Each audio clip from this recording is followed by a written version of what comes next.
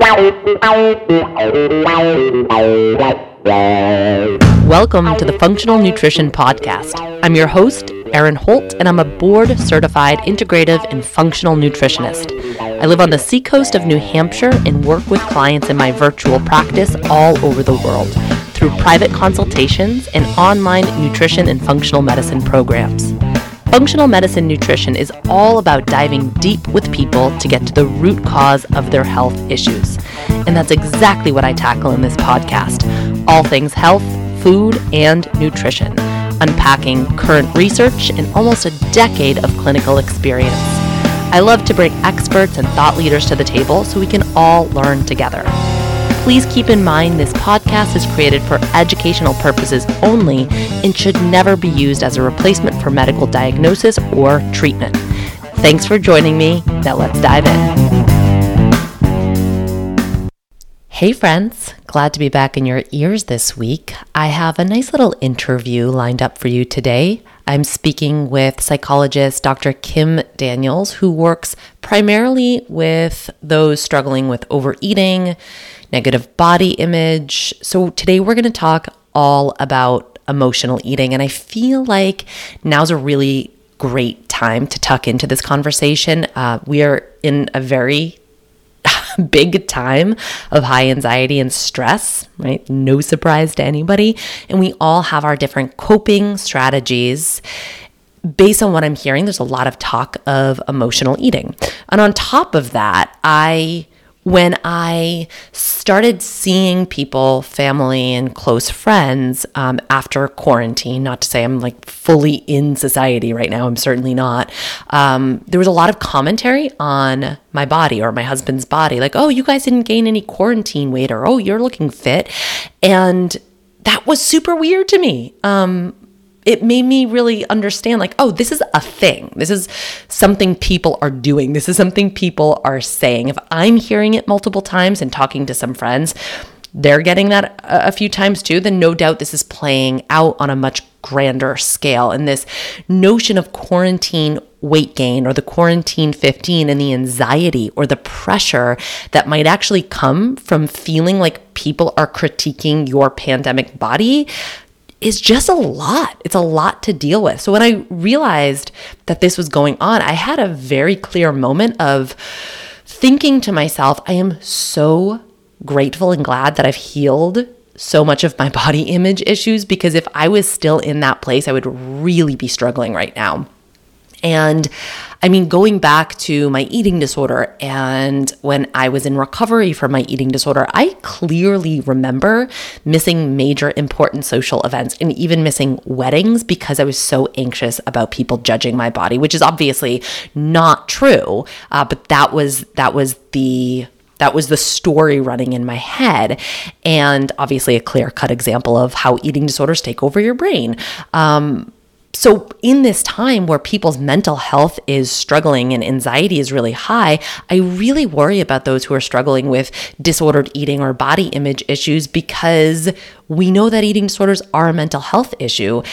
And this is not going to be an eating disorder episode, but emotional eating kind of fits into all of this as one of the ways that we cope with our emotions, our anxiety, our stress. And then layer on people commenting about eating and people commenting about bodies. It's just a lot to unpack. So some people will actually say emotional eating is not a thing, but Dr. Kim disagrees with that. So I'm really looking forward to exploring that and hearing her viewpoint on that as somebody who has worked for 20 years with people around emotional eating. So before we dive into the interview, I want to let you know that there was some real glitchy audio struggles with this recording. And how it's going to sound to you, I was able to play mix master Erin a little bit and resolve most of the issues. But how it's going to sound to you is that my voice is a little quieter once I hit play on the interview. My voice is a little quieter than Kim's, which is totally fine because she's really running the show today. That it's her interview. She's delivering most of the content. I'm really just queuing up questions, so it's not that big of a deal. I'm not a fan of glitchy audio, but I didn't want to scrap the interview because I thought that would be really disrespectful to Kim. She showed up, I showed up. I didn't want to waste our time by throwing this out because it is such a good conversation and she delivers so much info that I think that you guys would really want to hear. So I wanted to give you a heads up so you weren't like, what is going on here? The other thing, when you're recording a conversation, it's different than sitting down on a couch with somebody having a conversation. So if there's any extra stuff, so for example, you'll hear Kim agreeing with me or doing what she was calling, her therapist was on. So she was going, okay. Because of the audio, it sounds a little bit awkward and her voice is a little bit louder. I did pause about 15 minutes in. I did pause to let her know about the audio stuff. So that's pretty short-lived, but again, I wanted to give you a heads up so you weren't wondering what the heck was going on. But without much further ado, here's the interview. And I had asked her to explain a little bit about her background because what's interesting is that she got her start working with people with eating issues in a surgery program. So bariatric surgery, gastric bypass surgery. And I was really interested in that. So that's where the interview is going to pick up. I asked her to tell me a little bit about her background. Yes. So when I was doing my postdoctoral fellowship, let me back up and say for a second that I am not one of those people that came to this because I have a history of an eating disorder. However, having just said that, I am somebody who absolutely loves food and I am absolutely an emotional eater. So when people sort of say, oh, that's not a thing, or it's just a result of dieting, it's like, nah, I can use myself as an example as to why that's not necessarily true. So when I went through my graduate program, I didn't necessarily get any special training in eating disorders, but I was always interested in them because to me, they were sort of this, it was like a whole like a biopsychosocial, like all of those factors contributed to eating disorders. It wasn't just, we know there's some biology behind them, but we also know there's a huge social piece to them and a huge trauma piece and all that kind of stuff. So I just thought that was fascinating how the interplay of all of that sort of fit together.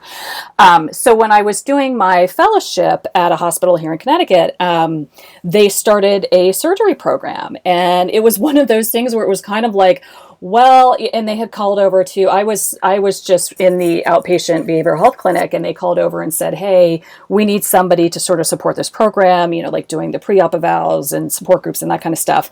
Do you have anybody who would do it? And it was kind of one of those things where nobody else wanted to, so it became my job.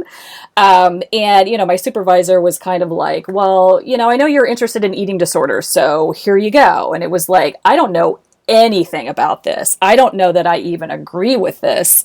But let me just interrupt. Yeah, sure. Just to be clear, we're talking about gastric bypass. Correct. Surgery. And at the time they were also doing the lap band. That sort of became a thing too. Yeah. But actually when they started, it was just gastric bypass. So I ended up, kind of because I had to, working in that program, and I still, it's 20 years later. That was back in 2000. It's 20 years later. And I still struggle with whether or not that was the right thing to do. And I think there's a lot of people who find the surgery very controversial, and there are people who think it's awful, and there are people who say it saved their lives. And I absolutely totally agree with that. I've seen it happen. But that is essentially where I started working with folks who were struggling with eating, and certainly weight issues. The focus was on weight.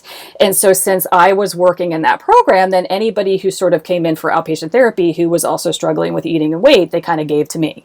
And, and I'll say what a lot of people say, I was doing everything wrong. I was totally focused on weight loss because that's what my clients were focused on. And I was supporting a lot of the dietary habits that, people get into. And thankfully a few years into it went, well, this doesn't work. Like this, it's not helping anybody to be focused on this.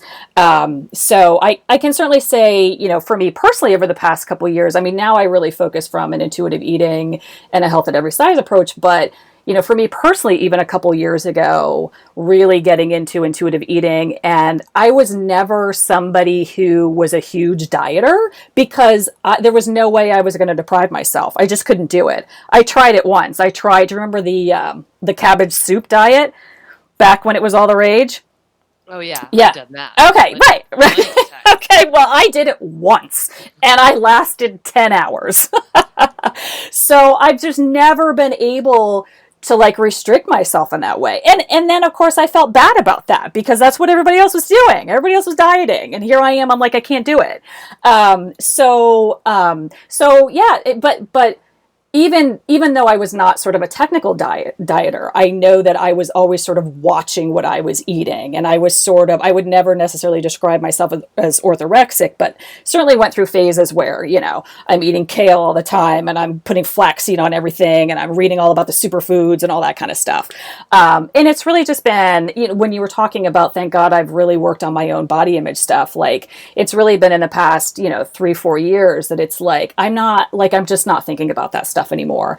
What I really talk about with people is food freedom. And to me, I just want to be able to enjoy food because it's enjoyable. I want to eat the foods that make me feel good and, physically and emotionally. Food is an emotional piece, in our culture for sure. So yeah, I mean, I've kind of taken a 180 degree turn over the years in terms of how I work with people, but that is definitely where I started. It was mainly focused on weight loss. I'm so curious to hear what the pre-op psych eval is all about. What are you looking for? What are you screening for somebody that's about to go under the knife, so to speak? Right. So you're looking for obviously any significant psychiatric issue that's not being treated or that's not being treated well. And certainly when you think about something like depression or anxiety, obviously those can be highly related to weight because of the society that we live in, right? So it's kind of like which comes first, the chicken or the egg. So in some folks, their depression actually lessens after weight loss. We know that, as does their anxiety. So those aren't necessarily contraindications, but certainly if you're, if most programs sort of have the rule of, no suicidal thoughts in the past year. I mean, if your depression is at that level, then obviously you're not going to be a candidate for surgery. And we're also looking at, do they even understand the process? Unfortunately, there are a lot of surgical programs that it's you're cleared in a day and a half and then people go through it and they have no idea really what it all entails because it's incredibly difficult. There's no way I could do what I needed to, what these folks are doing. So it really is, do they understand the process? Do you have realistic goals? Because a lot of people really believe that weight loss is the thing that's going to fix their lives. And that's not true. I always tell people there are plenty of thin, miserable people out there. Weight loss is not a guarantee for happiness, but it's this belief that, if I just lose weight, my marriage is going to get better. If I just lose weight, I'm going to become a marathon runner. If I just lose weight, And of course, we all know that that's not going to happen, So it's really looking at, and obviously it's looking at their relationship with food. If they are somebody who is really struggling with emotional eating, surgery isn't going to help that. Or binge eating, surgery isn't going to help that. So yeah, that's pretty much and people do them in different ways. I did, a long clinical interview and, just a little bit of psych testing. I've had people tell me, they were in and out in 15 minutes, which I think is a disgrace. So sadly, there's no sort of standard in the field in terms of what you have to do to be, for having it being considered a psych eval for pre-op surgery. Yeah. And I'm curious too if you did any follow-up, because I would imagine that, it's such an emotional roller coaster. Sure. To go through this, to lose a significant amount of weight, to be left with essentially the same life, just down some pounds, and how people emotionally process this, whether that's the way the world views them has changed, or perhaps relationships have changed. And like you said, I mean, if they haven't addressed the emotional eating aspect, that's just not going to go away. No, not at all. Surgery. Not at all. Right. Did you ever do any type of follow-up? And if so, what did you find to be a common trend or theme, if any? So when I was working at the hospital, which I'm in private practice now, but when I was working at the hospital, we went through a few years of sending out letters, like follow-up letters, to have people come back in like 6 months, a year, 2 years, all that kind of stuff. I can probably count on one hand the number of people who actually came back in. So it's not that we weren't trying to get them back in, but most people, they'd follow up with the surgeon, and unless the surgeon had significant concerns, I never saw them again. And I think some of that is because a lot of people still just didn't see it as sort of a psychological issue. And I'm not saying it always is. I'm not at all saying that weight is a psychological issue. I'm not saying that at all. But a lot of people really just felt like, oh, it's my metabolism. Oh, it's my this. Oh, it's my that. No, I don't turn to food. And again, for some of those people, I'm sure that's absolutely true. But for a lot of those people, it wasn't. So I think that unfortunately, especially if you go through the surgery and you're not as successful as you would like to be, the shame involved in that is huge. And so you're not going to be reaching out and going back and sort of saying, because again, you're going to see it as your failure. Now, I mean, we know the numbers are not great, even for surgery in terms of long-term weight loss. They're not. So it's still, for a lot of people, a setup for failure through absolutely no fault of their own, just like diets are. But of course, just like diets, they took it as this personal failure. I did the last thing, like it's the last thing I could possibly do. There's no other step past this, and it didn't work. I'm a failure. And so I think the shame of that is what keeps people away from, going back to a mental health person or a nutritionist or, whatever. So unfortunately, I think that is a big piece of it. But for the people that I have seen, I mean, I've definitely had plenty of people who have come in who are post-op, and some of them have gained back every pound and then some, which again, I mean, it was like one study, but there was one study that really looked at, the people who did like The Biggest Loser and the people who have gone through surgery. And it's like it shifted their metabolism so badly that it's like they were having to eat like 600 or 800 calories just to maintain their weight, And it's like, who can live like that? Who can live like that? So again, it's like I would have people in my office going, but I swear to you, like this is all I'm eating, and they're gaining. So I mean, which is why again, it's like I don't know how much I support this. You know what I mean? Because it's like we don't know whether it's going to be successful for somebody, and again, people take that to be it's my fault. I've done something wrong, and it's not. And I just don't think people go into it with the knowledge. I used to do these. Presentations once a month for pre-ops, and I would always ask people to raise their hand, and for people who knew someone who had had the surgery, and like half the room would raise their hand, and then I would say, well, how many people know somebody who regained the weight? And like a third of the people would raise their hands, but they all thought they were going to be the exception to the rule. You know what I mean? And it's like, again, it's just, I feel like there's just so much misinformation put out there about it, and again, it's hard to get the hardcore sort of success, I say that in air quotes, numbers in terms of long-term weight loss. It's just not super effective, but people think it is. People think it's, I'm going to have the surgery and I'm never going to crave these things again, and I'm not going to be able to eat them because they're going to make me sick, and I'm done. Like it's done. It's handled. It's done. And it's just not the case. So, and then the emotion of hopelessness. Sure. Despair that might come up when that's essentially the Hail Mary. This is of course. The last option. And when that doesn't work, the level of hopelessness these people must be faced with. Absolutely. It's huge. Yeah. And it's even for a lot of people, again, I've had people come into my office in the surgery from a weight loss standpoint. They would consider it a huge success, and they're miserable. They're even more unhappy with their lives now. And again, I think that goes back to this idea that weight loss is the thing that's going to fix everything, and it doesn't.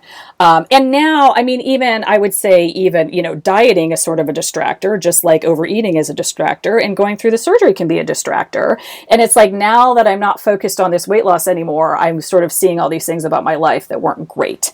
So now I have to deal with that stuff. So that comes up a lot as well. And there's a lot of body image issues as well because of the excess skin that you're so often dealing with after surgery that people are just not used to seeing, and it's uncomfortable, and it's moving around while you're trying to exercise, and what do I do about that? And so again, it's like there's all these very potential issues that come up afterwards. So yes, I've definitely seen a lot of people come back in for therapy because of sort of all those reasons, and relationships that change.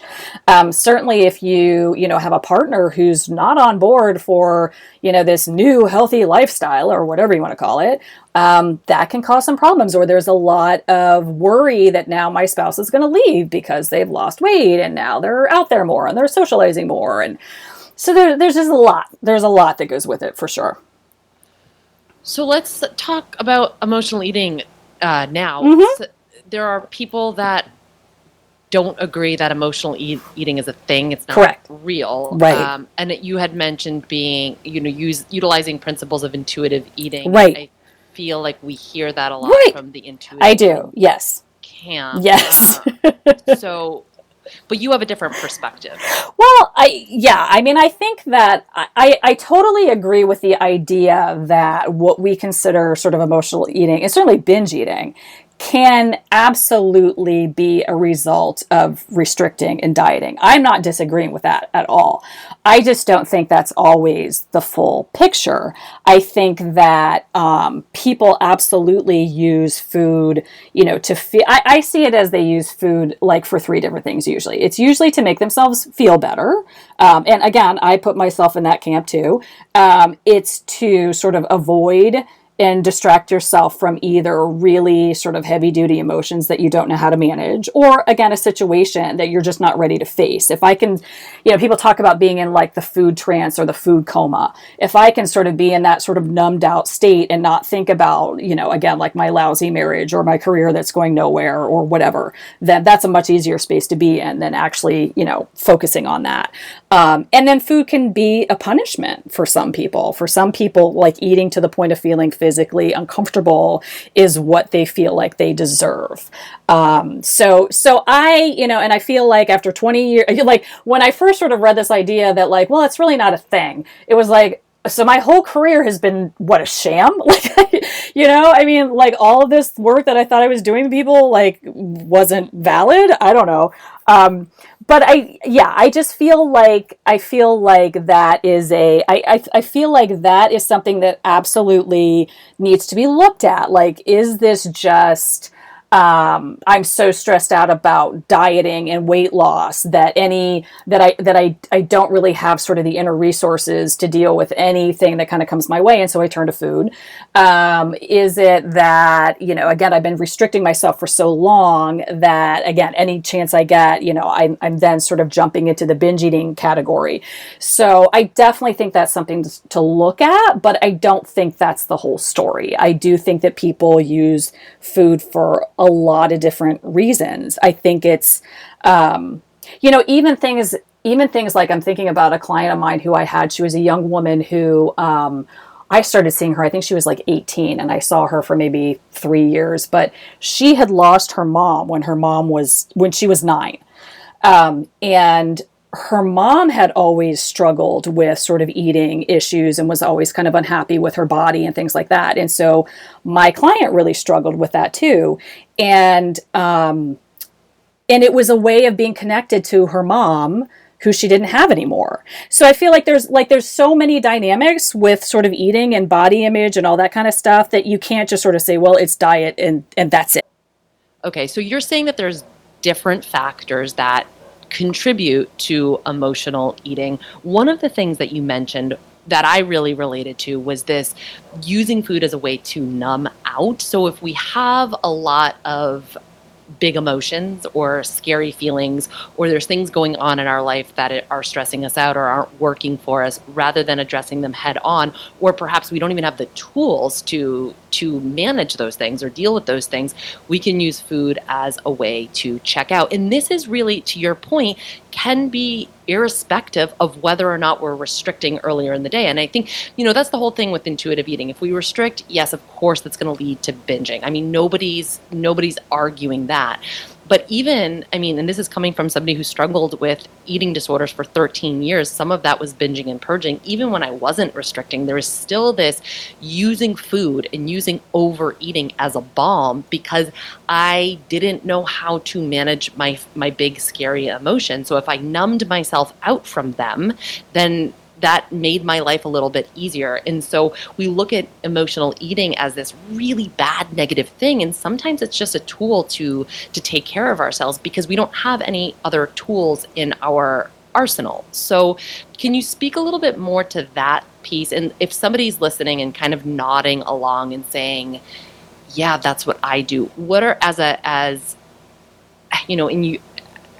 what do you do to help somebody start to build out more habits around this so they can almost replace the emotional eating with something else?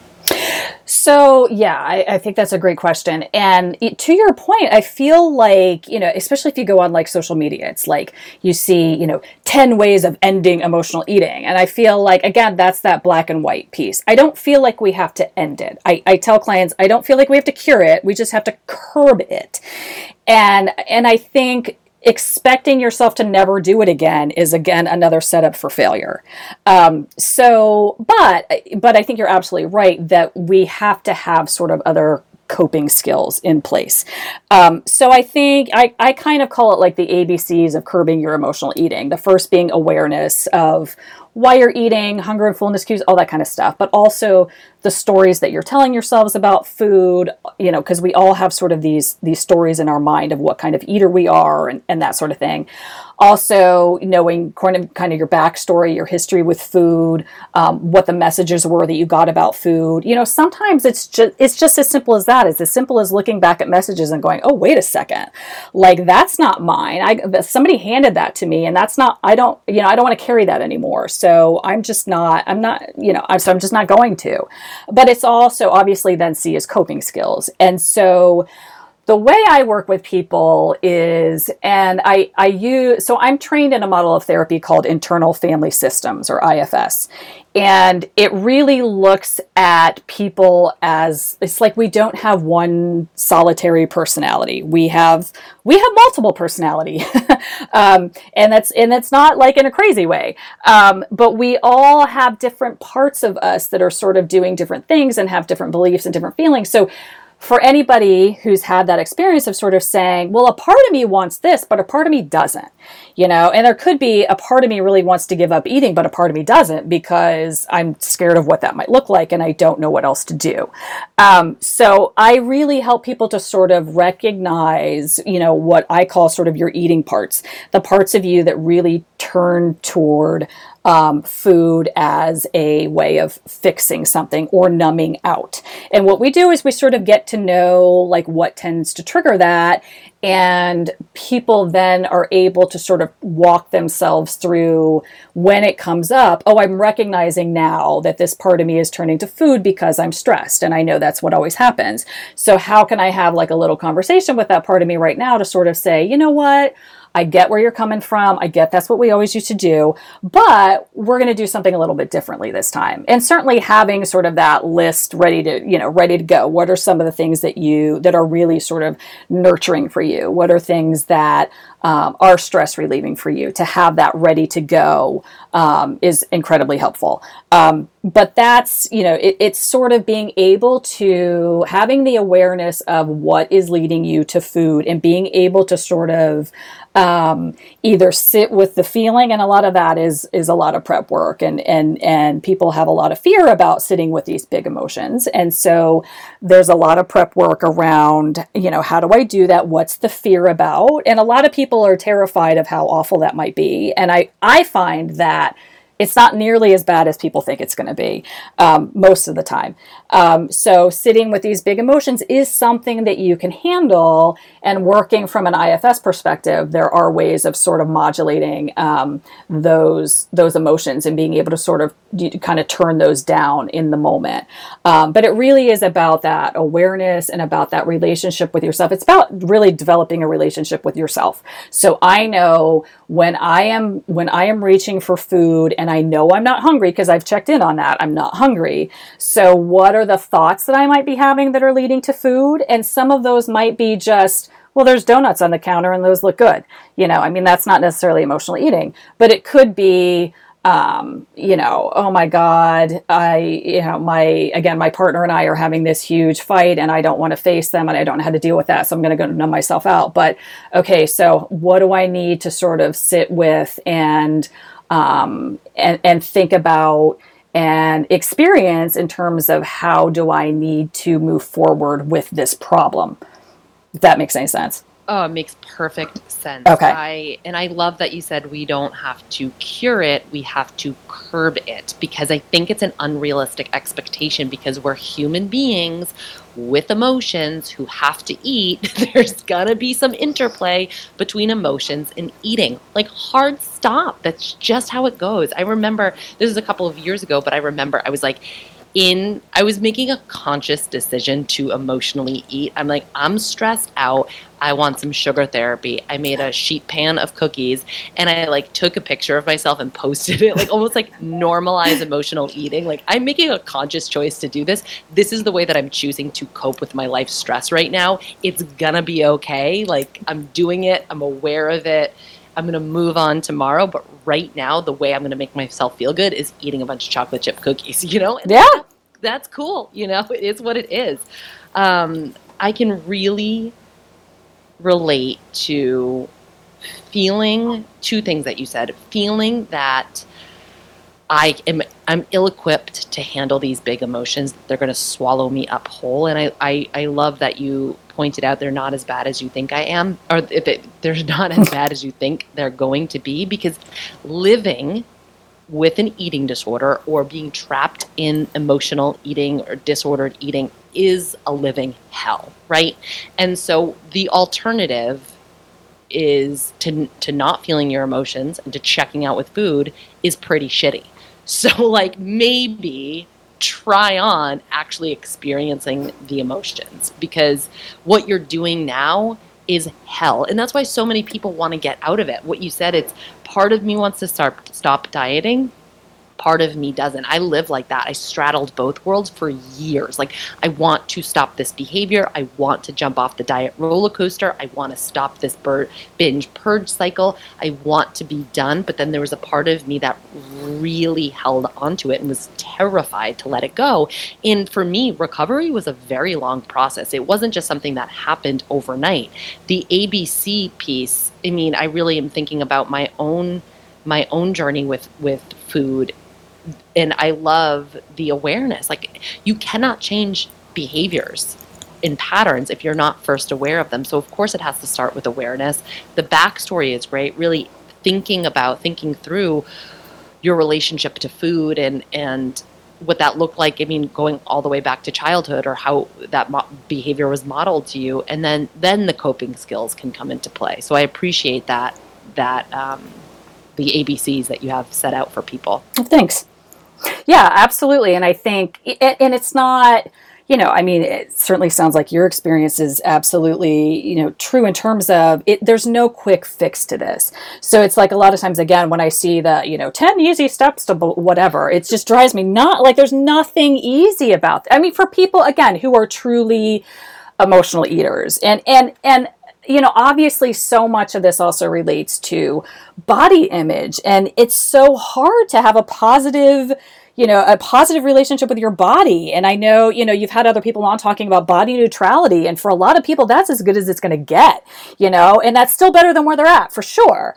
But it's like, there's just so much, again, for people who really are are using food in a more significant way, it's not an easy process. And even, I mean, I even feel cheesy, turning it into this sort of ABC thing, because it makes it sound like in a week and a half you'll be done with it. But it's like, no, I mean, the awareness, again, it's like it might take you 2 months just to know when you're hungry. And certainly if you've been restricting, that's going to take a while, right?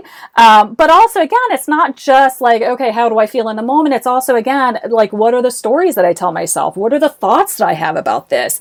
Is that related to an emotion? Is it not? I mean, it's just like awareness is so important. But again, that for a lot of people is the hard part, because then I really have to take a look at this. And I think that's why people, when they really struggle with eating, it's like, I'll just turn to dieting, because that'll put rules around it, and then I won't have to deal with all this other stuff. But of course, we all know that the rules of dieting make you feel even more out of control. So it's not helpful. But yeah, it's like you have to really get out of this, you have to do all of that work. And a lot of that work is changing your relationship with yourself, which I think is incredibly important, and like an amazing thing to accomplish at the end of all of this, is to be, sort of a much more self-nurturing, self-aware, self-loving kind of person. Right. And I feel that so many of these things that we view as struggles or are cross to bear, whether it's body image issues or eating issues or chronic illness or are really just ways to get closer to ourselves when it's all said and done. If we use it as, an invitation to learn a little bit more about ourselves, about our needs, our wants and desires, if we kind of sit down next to ourselves and get a little bit more in touch with whether we want to call it inner child or higher self or soul or whatever's going on, these are really great ways to be able to do that. And that is speaking from experience, because I've certainly been dealt my fair share of body struggles. Yeah, absolutely. And like the biggest word in sort of the IFS world is curiosity. It's just about being curious about yourself from it, which curiosity doesn't involve judgment. It doesn't have an agenda. It's just, being curious about, I wonder why I do that. Not, oh my God, why do I do that? Oh, not that, but like, God, I wonder why I do that. I wonder why every time I come home from whatever, I head to the fridge. I wonder why I do that.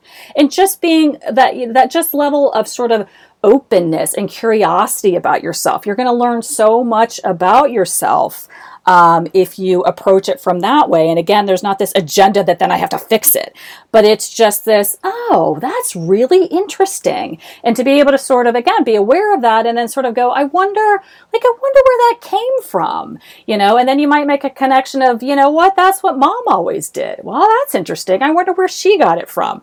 And just that curiosity, that non-judgmental curiosity. And like you said, that will take you to such an amazing place. It can be a great opportunity to really, connect with yourself and learn so much more about yourself, and that generalizes to so many other things. I'll use a real world example because I see this play out quite a bit with my own clients who have convinced themselves that they are binge eaters at night. Now, sometimes it's because they're restricting during the day, right? So of course you're going to binge at night. Your body's starving and it's telling you that.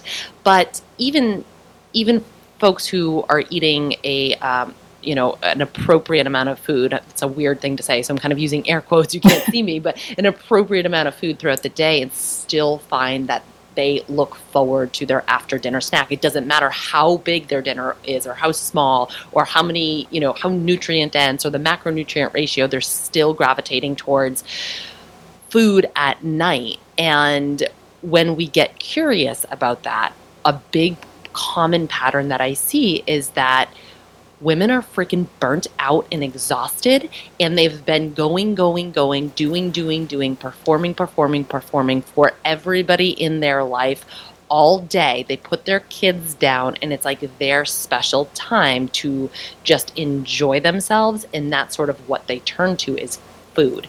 But if we can unpack what's going on by being curious, not judgmental, right? Like you said, not beating ourselves up for that behavior, but getting curious about that behavior, it's like we start to pull at a thread and the whole thing comes untangled, and we're like, oh, this is just my body communicating to me that I need to do something for myself. I need some pleasure in my life. I need to take care of myself outside of everybody else. And I think that's kind of a cool thing when we start to really explore why we do the things that we do, or why our behaviors are what they are. Yeah, absolutely. And I hear the same thing. It's like, this is the only time I have to myself. Mm-hmm. Yeah. And you're absolutely right. So then it becomes, okay, so how do we need to sort of restructure things? How do we, like, what can we take off of your plate? I hate to use that metaphor, but too much on your plate. But what, what can we do that? And again, if it's a case, I don't know why I keep like harping on bad relationships today, but if it's a case of, well, again, I have like this partner who doesn't help. Okay, so that needs to be a conversation. As hard as that might be, that needs to be a conversation. Or if it's if it's my work that has this ridiculous expectation of me, it's okay. So again, like, what needs to happen with that? Is that somebody else's expectation? Is that your expectation? Like, are there parts of you that are feeling insecure about your job and you feel like you have to be like the star in order to, to keep your job, whatever. But it's like, what, if you know that the only time that you have to yourself, and therefore, and at night, it's like, well, what else am I going to do that's enjoyable besides sitting and eating? It's not like you can go, oh, I love massages, and it's 11 o'clock at night, I'll go get a massage. Like, you can't do that. So, food becomes this super easy thing that's there, and I always say, and it's something that you can do while you're doing something else. So when you're that super busy mom who still has, well, back when we were, going to school, like, cupcakes to make for the bake sale and you can be eating while you're doing that. So you can sort of be taking care of yourself while you're doing these other things that you need to get done. But you're right. The ultimate issue is there's too much going on. And what do we need to do about that? And it's, oftentimes when you work on those issues, the eating kind of, subsides on its own. I really feel like with emotional eating, disordered eating, I really feel that therapy is such a better fit than nutritionists. Like seeing somebody like yourself, seeing a psychologist, seeing a therapist, seeing a mental health professional is going to get you further than seeing a nutritionist who's just going to give you more food rules. I agree with you. I mean, I'm a little biased, but yeah, I agree with you. But I think, and I think that, I think why that doesn't happen as much as it should is because of, obviously, there's a lot of still stigma about that. And there's still this idea that it's the food. I'll just work on the food, but it's not the food, it's all of these other issues. And for some people, again, it's sort of this fear of dealing with those and what's going to happen. What is it going to be like to unpack all that? And can I handle that and that sort of thing? But I think you're absolutely right. And I think, thankfully, I think there are a lot of dietitians out there who absolutely are well aware of that and who, refer to therapists, when they get people in there. Unfortunately, there are still ones who don't, but I think that hopefully that's becoming more of the norm. But I completely agree with you. So often it has absolutely nothing to do with the food, and adding more rules to it is only going to make it worse. It's not going to make it better. Right. And like you said, those rules just serve as a distraction. Mm-hmm. So it's just going to prolong the inevitable. You're eventually going to have to deal with this shit. Whether you like it or not.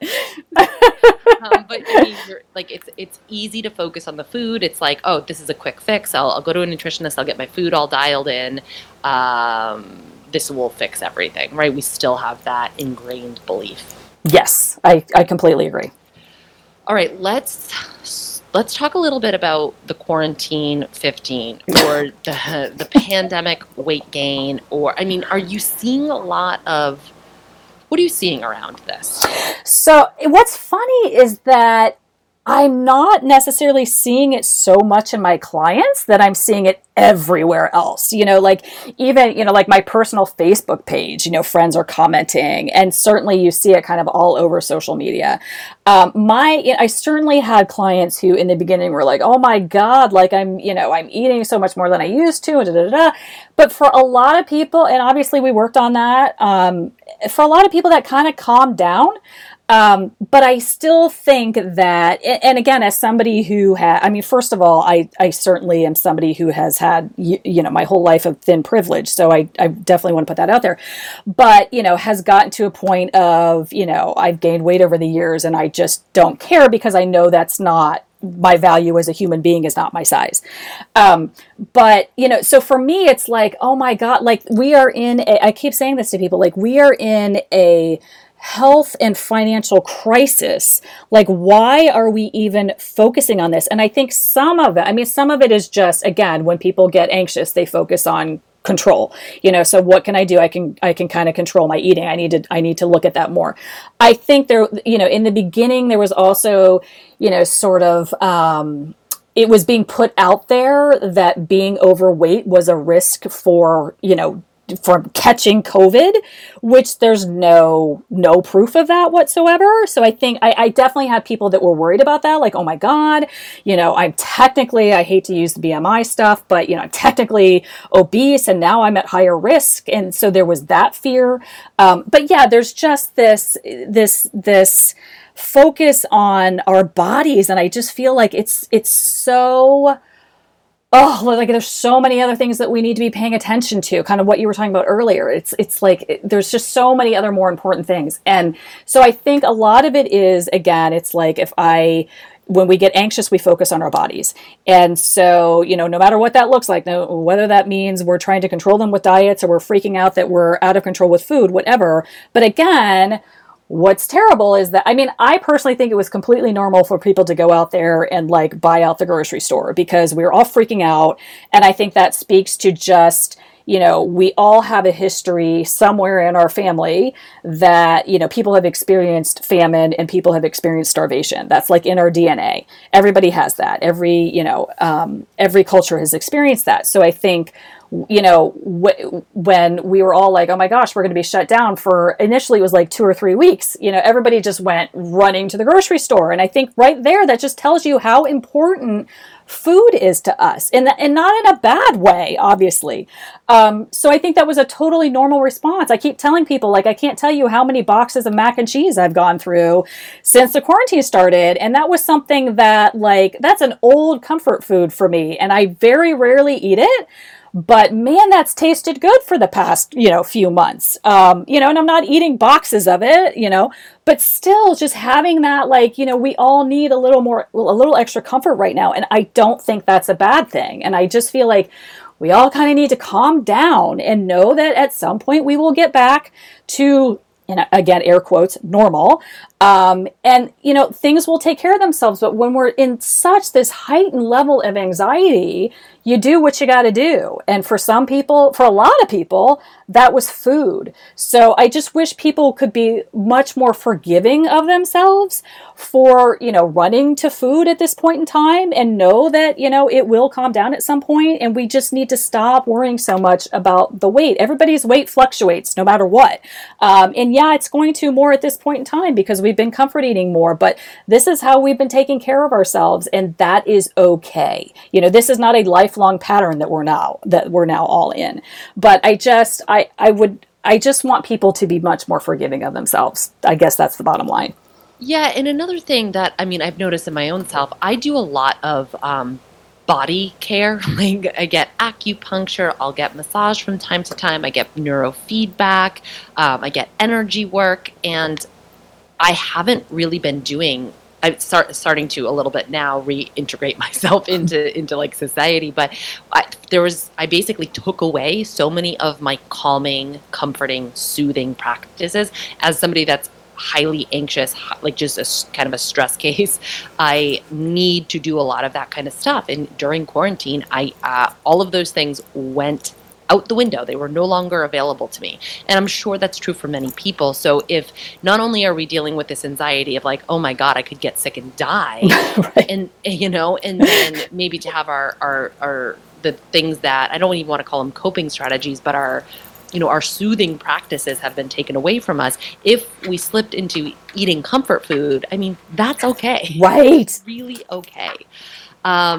You had mentioned in one of the emails you fired my way, you had mentioned something about, and this will be the last question that I'll ask, but I think it's an important one, how our bodies need to be emotionally safe in order to let go of weight. And I don't want to harp on the weight loss piece, but I know that that's what people want to know about. And I feel safety is such a big thing we're all grappling with right now and over the past few months. So tell me a little bit more about this concept of needing to feel emotionally safe. And then as a psychologist, how do you get your patients into a safety zone? Or maybe a better way to put it, how do you get folks out of a hypervigilant state? So that's a really good question. And I think, again, this is one of those things that I have certainly seen people say isn't a thing. But I do think for some people, and I absolutely want to highlight some, weight serves a purpose. And we can certainly give the most obvious example of, women who have had histories of trauma. Weight, and I have had people literally say to me, I can tell you exactly when I started gaining weight because I was 13 and that's when the abuse started. And so, and again, it's like I've seen people out there say, but that's not really a thing and that's fat phobic and that's all that kind of stuff. And it's like, yeah, but that's what people are flat out telling me. So certainly it can be a protection. And I've had a lot of women over the years. I seem to sort of tend to have a lot of women on my caseload at any given time that are older women. I've had a lot of women who have never gotten married, never had significant relationships, never had kids. And so much of that goes back to being bullied as a kid and feeling so insecure about themselves and their bodies and, all that kind of stuff that they never really put themselves in sort of what we call those normal sort of social situations. But, and even for women who, have maybe, gotten married and now divorced, whatever, there's this, and people will say this to me, well, when you lose weight, then you should start dating. Then you can start dating, which of course is a horrible message any way you look at it. But then there's this fear of, oh my God, I have to put myself out there. I have to start dating. So it's like they're sort of holding on to the weight as long as I still have this, I don't have to go do this other thing. Or if they're feeling like I can't really go for that promotion because, my boss looks at me as incapable because of my size or whatever, which unfortunately does happen. But so it's like if I lost weight, then I could go for that promotion, but that makes me really nervous to put myself out there and go for that promotion. So I'm just going to kind of keep this on. And I have people who flat out say, I'm keeping it on because I don't want to start dating. And that's terrifying to me. And for other people, it's more of a subconscious process. And for some people, that's not a piece of it at all. But I think, again, working through that, well, first of all, you don't have to date anybody if you don't want to, no matter what size you are. So let's look at that. But it's like whatever it is that you feel like is the thing that weight is sort of protecting you from, we have to work through that. And then, once we do that, then you feel sort of safe enough to, again, if you're somebody with a history of abuse and you've always thought weight was the thing that was keeping people away, it's terrifying to then lose weight and start getting attention.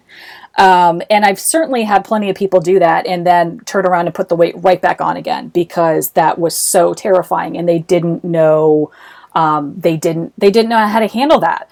I mean, at one point, I'm somebody who actually has a history of, I have a black belt in karate.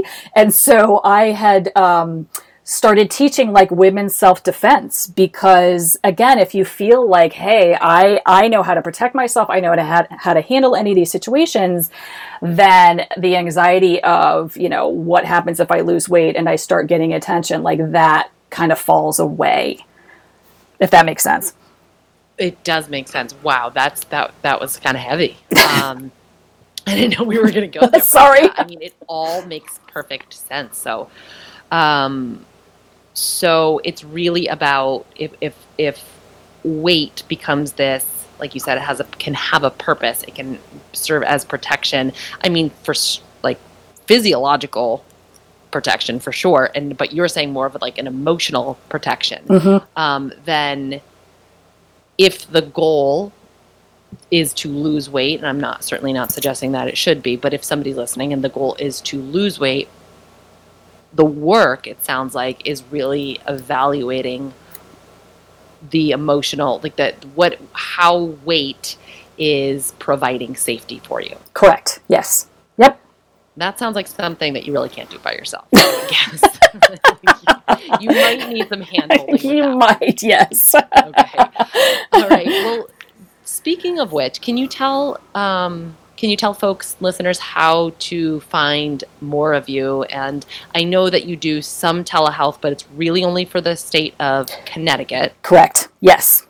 But where can we get more from you if we're interested? Right. So if you are in Connecticut, certainly, I mean, again, that's not my choice, but in this day and age, we still can't cross state lines in terms of therapy.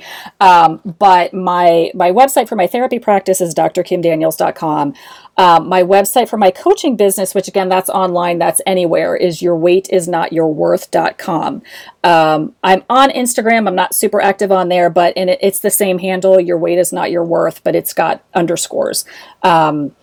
And yeah, I have a Facebook group called Food Freedom with Dr. Kim Daniels, so feel free to pop into that.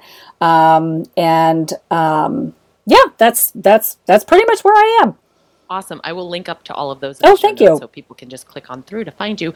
Well, thank you so much, Dr. Kim. I really appreciate you coming on the show. This is all really great information that I know people will love to sink their teeth into. Thanks. It was great talking to you.